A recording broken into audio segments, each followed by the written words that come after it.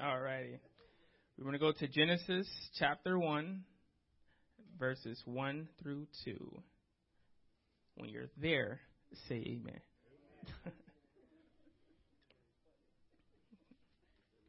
All righty. As I'm reading from the NIV, and that's Genesis, first book of the Bible. It's chapter 1, verses 1 through 2. It reads, "In the beginning, God created the heavens and the earth. Now the earth was formless and empty, and darkness was over the surface of the deep, and the Spirit of God was hovering over the waters. And the Spirit of God was hovering over the waters. And the Spirit of God was hovering over the waters." I want to take my subject from the second verse. The Spirit of God was hovering over the waters, and speak to you on the threefold ministry of the Holy Spirit. Father, you alone are more than able to do that which is expected tonight, Lord Jesus. Speak to someone tonight, Lord. Increase as I decrease. Use me as your oracle, Lord Jesus. Let this word, God, enlighten someone tonight, Lord Jesus. God, we pray that your Spirit may come down and sup with us tonight, Lord Jesus. God, we've had a busy day, Lord. We are grateful that we're able to come together in the house of the Lord and to fellowship in the beauty of your word. We thank you for all that you've done and all that you're going to do in this place tonight. In the name of Jesus, amen. You may be seated. First, I want to thank Pastor for allowing me the opportunity to come speak to you, find beautiful people. Amen. And so tonight I want to speak about a subject that's actually really, really close to my heart, and I believe is relevant to everyone here that is a part of the Pentecostal movement. And I named the sermon, "The Threefold Ministry of the Holy Spirit." Now, this is not to say that there's not more things that the Holy Spirit is trying to do or has done. We will discuss three aspects of the Holy Spirit that he has revealed himself in the Bible, and these are three of many.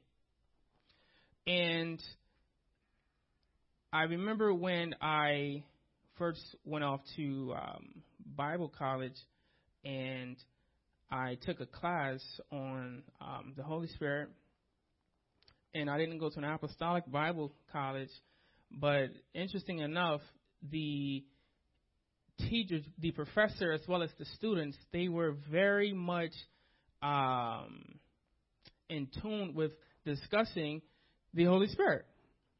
It was the first time I've actually even heard a sermon about the Holy Spirit. It was actually at school. I've never heard a sermon about the Holy Spirit. And a lot of things they were saying about the Holy Spirit, I say, man, that doesn't really sound right. But it was encouraging that they were actually discussing or having this conversation about the Holy Spirit. And so I took it upon myself to further study this topic. And I'm going to share with you some of the things that I've studied then, as well as some new things I've studied now.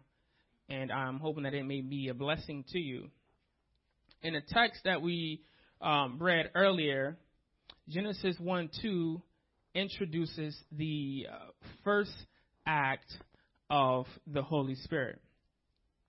But I believe before we can answer the question of what is the Holy Spirit doing in this text, we have to first understand what is this text actually talking about. And I don't know about you when you read the Bible. When I read the Bible, I like to ask questions about the Bible, about the text. And it says, in the beginning. And for me, a natural question is, what is the beginning? And I know our modern interpretation of reading this text is to approach it from I know for myself, more of that this is the beginning of God, right? I'm approaching it from a more scientific point of view, that this is where God is creating the universe, and He's creating everything, like the like more of a cosmology. But I come to you today to tell you that the Bible, believe it or not, was actually written to a people in another time. Do you know that? Amen.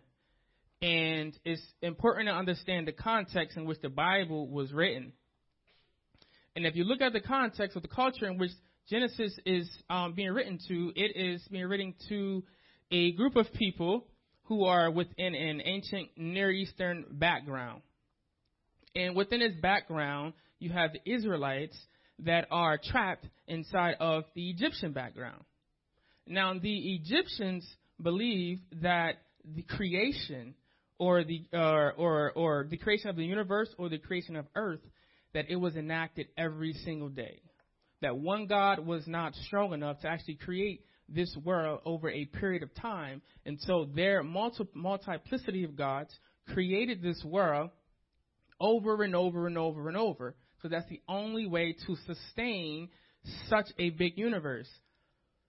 And so when the writer is writing to these Israelites, he's actually speaking to them, speaking to the Egyptian culture, and he's speaking what I would call a truth in the midst of many lies. He's telling them that while your God was not able to create the world in a period of time, my God was able to create the world in a 7-day period of time, and that it was not a multiplicity of gods, that it was just one God. And so this term in the beginning, it comes from the Hebrew word bereshith. It refers to a time that has an actual beginning and an actual ending. And if you want a more internal evidence, we go to Deuteronomy chapter 11 at verse 12. It talks about the beginning of the year. The Hebrew that's used there is Rasid Hassanah, which refers to a point in time that has an ending and at time. And so Moses, who we attribute as the author, is actually in a debate with these Egyptians, and he is telling them that my God is strong enough to create the universe in a 7-day period. And again, the period, the beginning, is only referring to the beginning of the 7-day period and not the beginning of the universe itself. Amen. Now, I'll ask you a question now, because I like for my Bible studies to be a little more interactive. Why can it not refer to an actual beginning of time? Not you. Anyone else? It's all right. It's okay to be wrong or be right. No one. Okay, go ahead. Mm-hmm.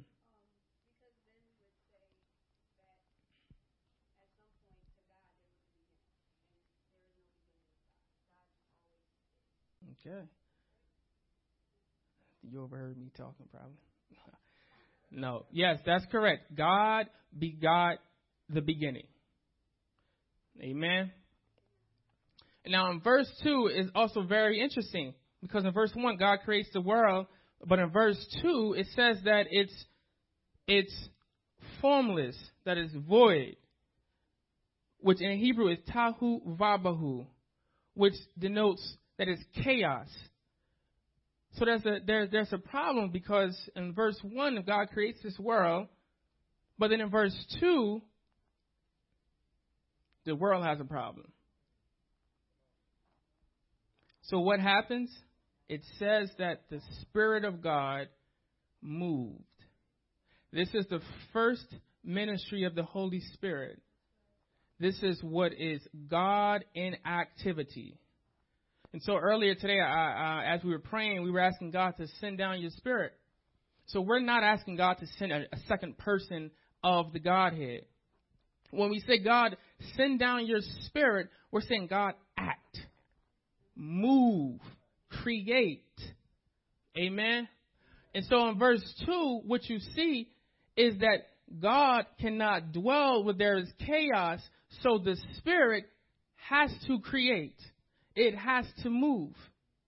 It's the whole reason why whenever you see disorder, God not in that.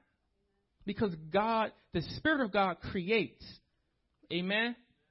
So tell your neighbor, the first ministry of the Holy Spirit is to create.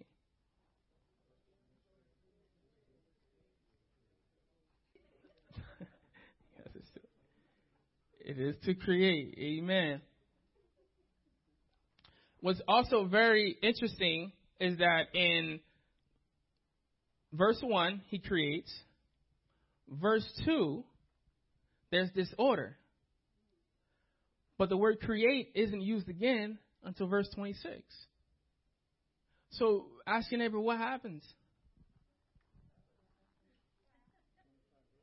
So if you read Genesis chapter 1, you actually see what God is doing. He is pulling and fashioning the actual world itself. So he creates the world with everything in it, but you see that the skies are trapped in the ocean. He begins to pull out the fowls. He begins to pull things out and put things in order. That is a message unto ourselves anyway. Because I don't know about you guys, but myself, I'm not perfect. And I might slip up every now and then and get upset. And people at my job, my family members, they're the first one to say, oh, aren't you that Christian? Right? Aren't you that? But see, I tell them, whoa. We got to go back to Genesis 1.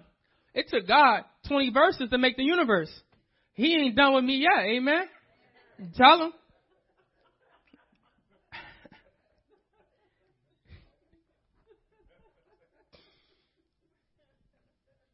And so the beauty of it, the message that is being taught in Genesis 1, the creativity of God is that God, the Spirit of God, is so perfect. It's so perfect that there's no do-over. That when you get the Holy Spirit, you get everything that you need. He creates the world, and the world is in chaos, but he doesn't have to create again. He just pulls things and put things in together. This is a God who pulls. Amen. He creates Adam and decides it's not good for Adam to be alone. Then he goes in Adam and he pulls out of Adam. Amen. So we are serving a God who pulls. And just to give a little testimony for myself, I come straight from the streets. I'm East Trent, Wilbur section, 100 block of Walnut. Okay, let's go.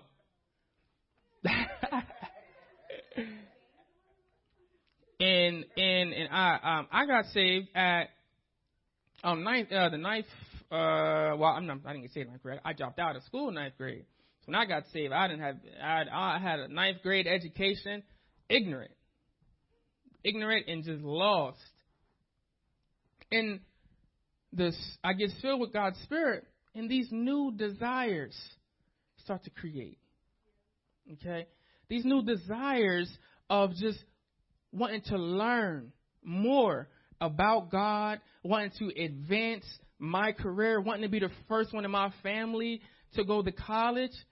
And the Spirit of God is so unwilling to stay within you and is not creating or pulling in that I stand before you as someone who gets saved with a ninth grade dropout today, as someone with a bachelor's, 2 masters, and can barely speak English, but can speak about 2 languages now.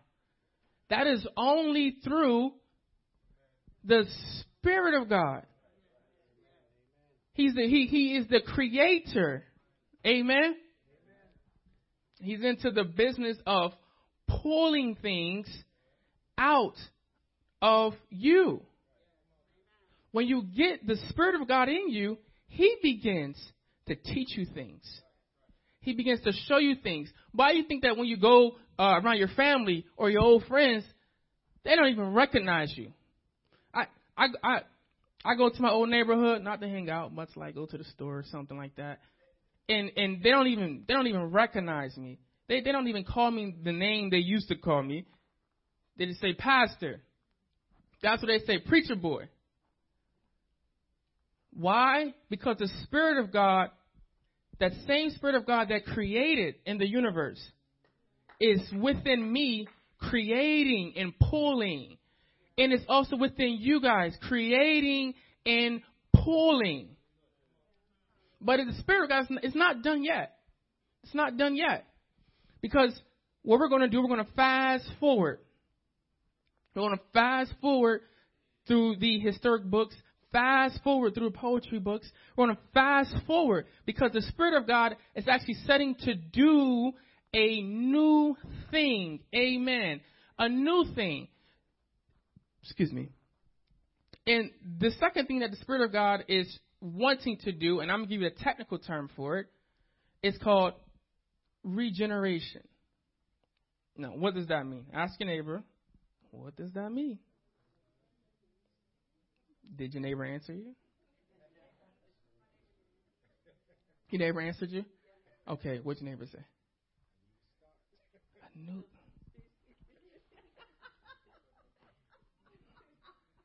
A new start.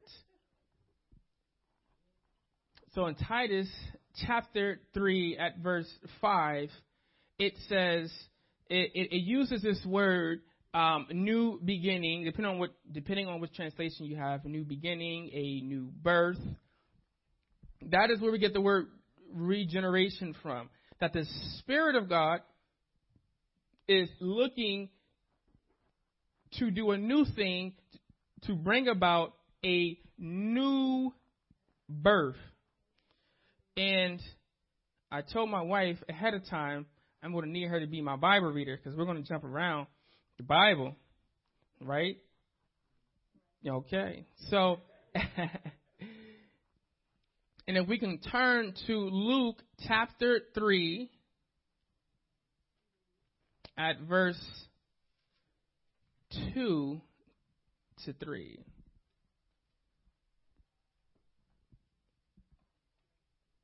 Yes. During the high priesthood of Ananias and Caiaphas, the word of God came to John, son of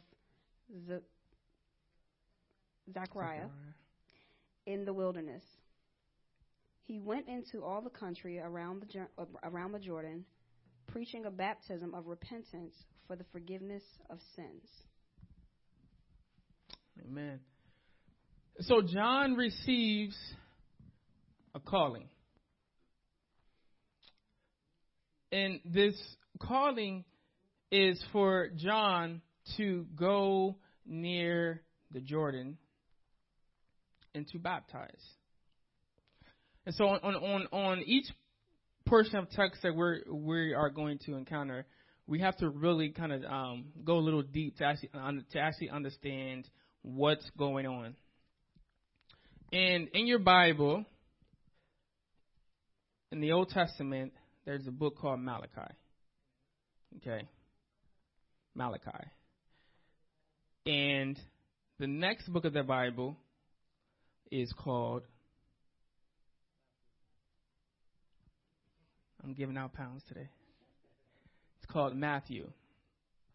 And so we can better understand what's going on in Luke. As you can see, in between those testaments, there's nothing, right? It's the closing of the Old Testament, the opening of the New Testament. Boy, you better stop. 400 years. I'm sorry? Okay, we'll talk about that. Feel free to talk out too, right? That's fine. And so what we're going to discuss is the 400 years in between the testaments. Scholars call it the intertestamental period. And it really picks up from Kings, right, where we have the southern kingdom is basically attacked. That's the 10 tribes. They're attacked by the Assyrians, right? The northern kingdom then becomes attacked by the Babylonians. So they then go into exile, and you have like the books like Daniel, right, where they're in exile, writing from exile, and from that point you have the Persians, who then take over. Who ever seen the movie 300? No one? Okay. So the king, what was the king name? You remember? The Persians. What'd you say? Xerxes. Okay. True figure. So the Persian kings, they take over the Jewish people, but Xerxes was actually very open to the Jewish people. He then allowed them to go back home to rebuild their temple. This is where we have Daniel. This is the post-exilic period where Daniel is writing, as well as Ezekiel is writing from. This in the post-exilic period. But then about 100 or so years later, something else happens. A guy named Alexander the Great, right? He goes on a mass spree of just control, like the world has never, ever seen. So he takes over all of Palestine, all of Egypt. The Greek word for Greece is called Hellas. So if you're into history, this is called the Hellenistic period. And as he's taken over the known world at the time, he is influencing these Jewish people, influencing them with their culture, with their gods, with their way of life. He's also marrying Palestinian and Jewish wives. The Greek culture influenced the known world so much that the Old Testament, the Hebrew text, was translated to the Greek, which is known as the Septuagint, which is the text that Jesus actually quotes from when he quotes the Old Testament. And it's with this backdrop, it's with this control that we are to understand the Gospels or the New Testament as a whole, right? And that's important to give you that backdrop, because John is dealing with these Jews that are influenced by the Greek culture. They're no longer serving the one true God as it was articulated during the time of Moses. And so God tells them to go near the Jordan. Now, the Jordan is very interesting in the Bible. Who knows why?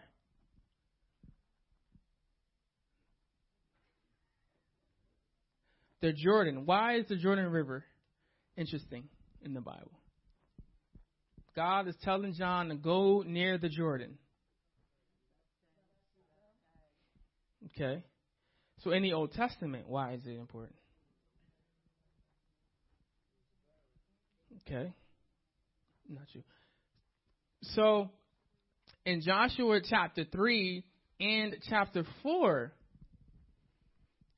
the land that was flowing with milk and honey, that Joshua was to lead the children of Israel to, they had to go through the Jordan River. And to get there, they had God parted the Jordan River, like he did for Moses, and they all went through. So the Jordan River, God performed a miracle to get to the promised land. God tells them to lay down the stones to commemorate that place to remind them that God performed the miracle. Another place where the Jordan River actually comes to mind is in Kings. There's these two fellas. They're on the road. And one fella's name is Elijah. The other fella's name is Elisha. And they get to this river named the Jordan. And they need to get across because Elisha has a question to ask Elijah. But he has to ask this question on the other side. And so Elijah rolls up his sleeves, go into the river, puts his hand in the water, and the same thing happens. The water split. And so in both instances, the first instance, the water was the place to get to the promised land. The second instance, when Elijah and Elisha went over to the Jordan, Elisha then asked Elijah for the double portion of his anointing. For the second place, it was a means in which Elijah was to receive the actual double portion of the anointing. And so you have John around the Jordan River, and he's baptizing these individuals. See, I believe that the Jordan River is symbolic because the Jordan River is first used as a place to go to a promised land or something that God has ordained. These Israelites are now turned from God. They're now influenced. And so God is telling John to go and get them and to bring them back through the Jordan. And it's going to become even more important when we actually read the baptism of who else gets baptized? I'm sorry? Jesus. Jesus gets baptized. And if we can turn your Bibles to Luke chapter 3, verses 21 to 23, and my wife shall read.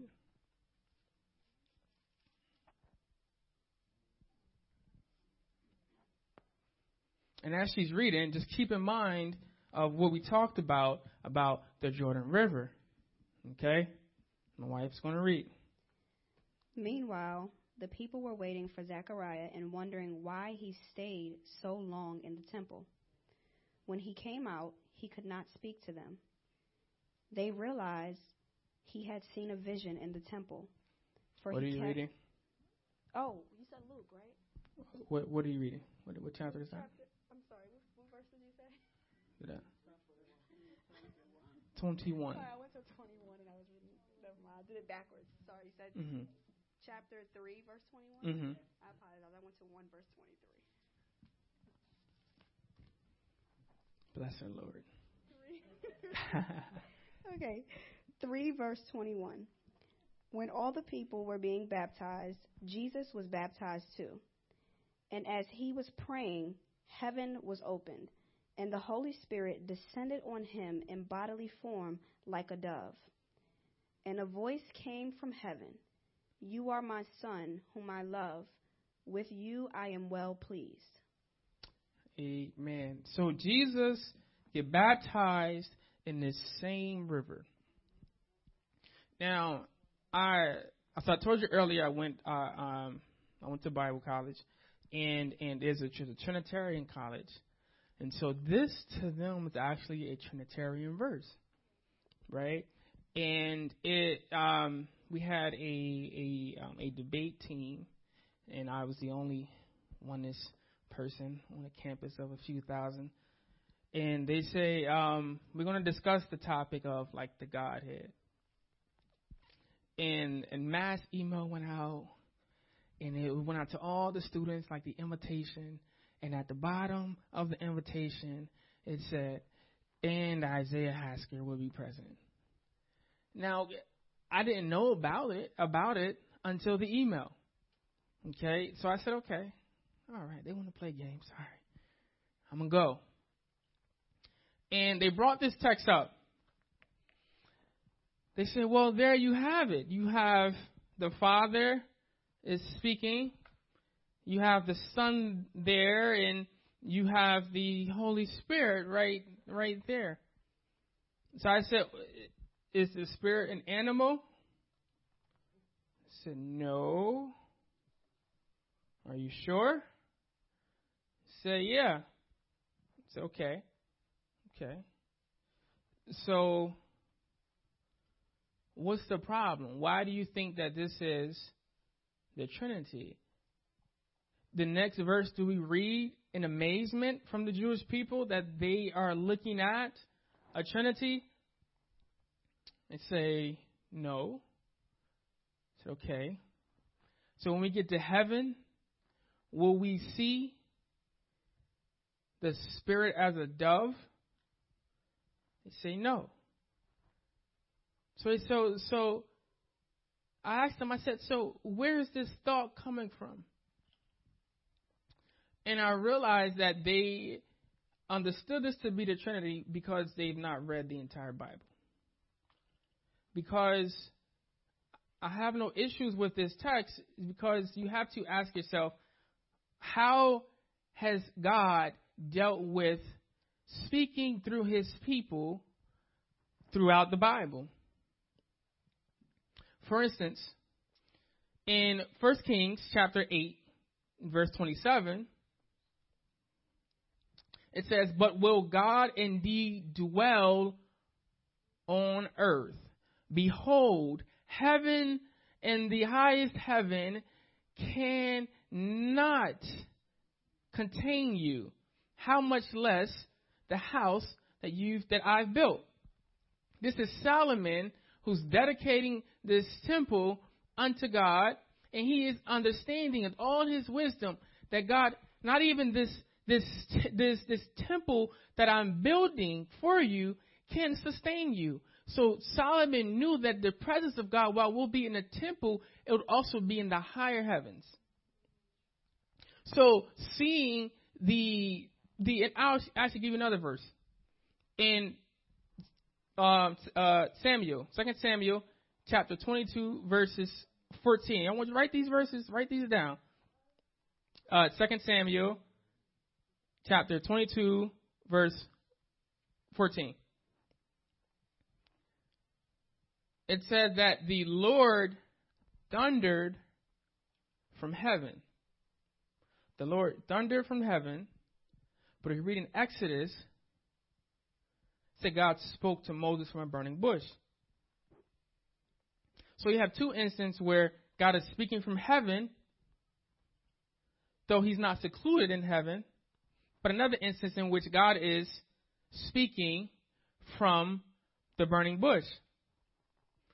The gist is that God can also speak from heaven while being inside incarnate Jesus. Amen? So there's no problem when you look at how God has spoken to his people in the Old Testament. No one said, oh, well, God, if God is in heaven, or if God is speaking to Moses in a burning bush, then if God's speaking to heaven, then he must be in a bush and not here. The Jewish people understood what was going on. Amen? Part of this verse, it says, and I'll admit that there are some unique things about this passage of Scripture that I do want to discuss. So it says that this is my beloved Son. This is my beloved Son. So this is an echo from Psalms chapter 2. And the Psalm chapter 2 is the same psalm that is used, or that was used, over the kings as they begin to walk into kingship. So this will actually be the same psalm that is said upon David. And this is God in his all powerness, he is declaring Jesus as king. The miracle is God is anointing himself. Amen. Now I heard someone say the next portion. What's the next portion? This is my beloved Son, in whom I am well pleased. So this Old Testament scholars say that this comes from Isaiah chapter 42. This is the servant song. And if you read Isaiah chapter 42, Isaiah is discussing or detailing someone who will come as a unique servant for Yahweh. And so, and this servant will do different things that no other servant has done before. Amen. But now, then you have the more controversial part where it says that the Spirit, what? What's going on with the Spirit and the dove? The Spirit descended on him like a dove, right? Now, we have to ask ourselves, what is it not saying, right? So it's not saying that the Spirit is an animal, is a dove, right? But what other place do we see the dove? You know? Noah and the ark. So Noah sends the dove out once to see if the water recedes, come back, didn't recede. Twice, see if the water recedes, comes back, the dove comes back, the water's still pretty high. Sends the dove out the third time, the dove never comes back. That told Noah that it was safe to come outside, that the new covenant has started. And when you read this text, what this is going on, there's a ceremony taking place. God is being anointed as king. He is being anointed as Yahweh's servant. And the dove is the conclusion that this is the new era of the Spirit, that there's a new covenant that is taking place. Amen. So when we speak of regeneration, the new birth experience, this is what we want to understand, that the new birth experience happens because Jesus goes through the new birth experience. And here's the kicker. Here's the kicker. The kicker is, it says that after this is done, it says that Jesus starts his ministry. Amen. Any true ministry is a ministry filled with the Spirit. Amen. Jesus, and it's interesting because if you read in the other Gospels, you see that he, even as a young child, he's arguing with the philosophers and all the deep people of that time. But the Bible don't call that ministry. It's not until this experience happens, this regeneration experience happens, when he starts what? His ministry. So the first role of the Holy Spirit is creation. The second is regeneration. The third, let's go to Acts chapter 1, verse 8.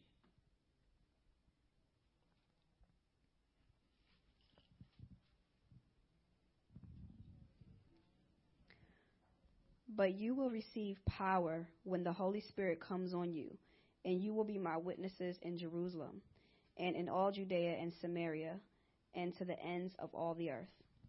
That is good. Let's get that again. Amen.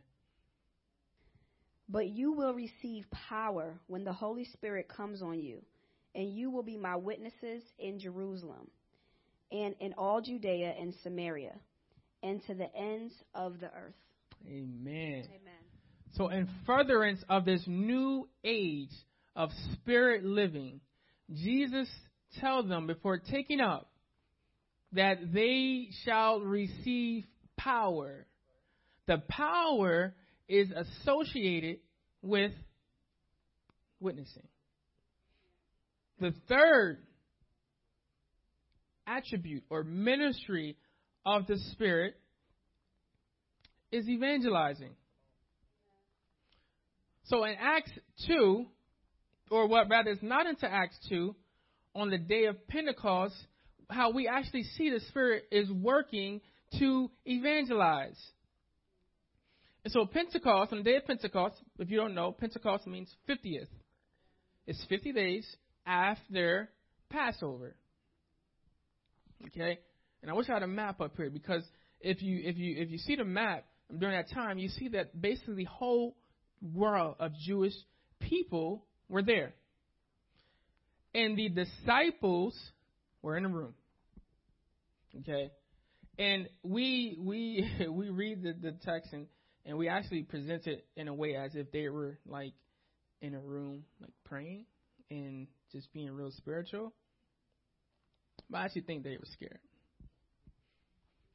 They were scared because all of the Jews in the known world is at this place. They are the only followers of the way of Jesus. Jesus told them that you will need my Spirit to be effective. They understood that they were not effective at that moment. So there was no need to be out.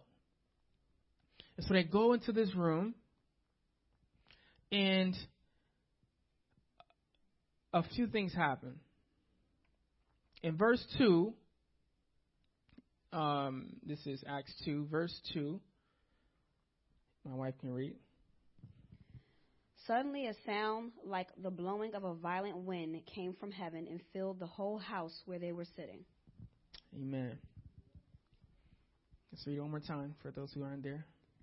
Suddenly a sound like the blowing of a violent wind came from heaven and filled the whole house where they were sitting. Three things going on. You have wind, fire, and speech. If you read 1 Kings chapter 19, verses 11 through 13, you have the same thing. You have wind, fire, and speech. And Kings tell you that that is all of God. And so while they're in this room, and I don't think we even understand what's going on, is that the entire Godhead bursts into this room. The room is literally filled with all of God. Amen. In verse 3, it details the tongues of fire. They saw what seemed to be tongues of fire that separated and came to rest on each of them. See, I believe that the tongues of fire is referencing Matthew chapter 3, verse 11, that details that soon someone will baptize you with the fire and the Holy Spirit. So like the dove signified the covenant of life in the Spirit, the tongues on fire is symbolism. The tongues on fire is symbolizing fire baptism on all tongues, all nations. Amen?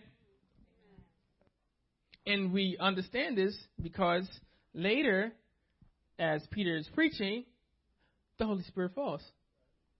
And all tongues begin to speak in another language. And those watching, they are in amazement. Amen. And it says that the Spirit, that they spoke in other tongues as the Spirit allowed. Amen. And I don't know if you guys have read Acts through and through.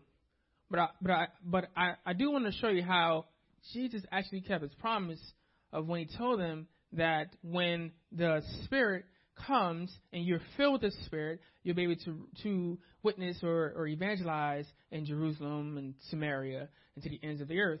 And so I actually broke down the chapters in Acts for you. And so if you section off Acts chapters 1 through chapter 7, that's Jesus keeping his promise, because that's all Jerusalem. Amen. If you section off chapters 8 through chapters 12, that's Jesus keeping his promise. That's Judea and Samaria. And if you section off chapters 13 through chapters 28, that's the ends of the world. That's Rome. And at that time, Rome is the end of the world. And so the Spirit that allowed them to evangelize literally the known world, the Spirit that created the universe, the Spirit that baptized Jesus is the same Spirit within us. We are in the era of the Spirit. Amen. Questions, comments, concerns, statements. Come on, if you don't ask me, I'll ask you.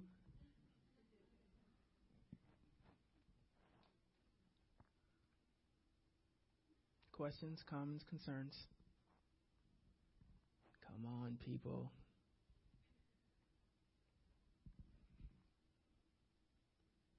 All righty. You have a question? Okay. All right. If there's no questions, I won't keep you longer. Father, in the name of Jesus, we thank you for this word. I thank you for the ability to teach it. I pray, Lord, that it may marinate on the hearts and the mind of your people. I thank you, Lord, for bringing us together for this time to fellowship. Lord, let your Spirit just take its toll. God, let us grow in your word that we may know you. We thank you, Lord God, for your Spirit. We thank you for all that you have done, Lord Jesus. We thank you for the Pentecostal experience, for empowering us with your Spirit to do your work, to evangelize, Lord Jesus, to create anew within us. God, we ask you to keep us in your presence, Lord. Keep your hands on us as you leave from this place, but never from your presence. In Jesus' name, amen.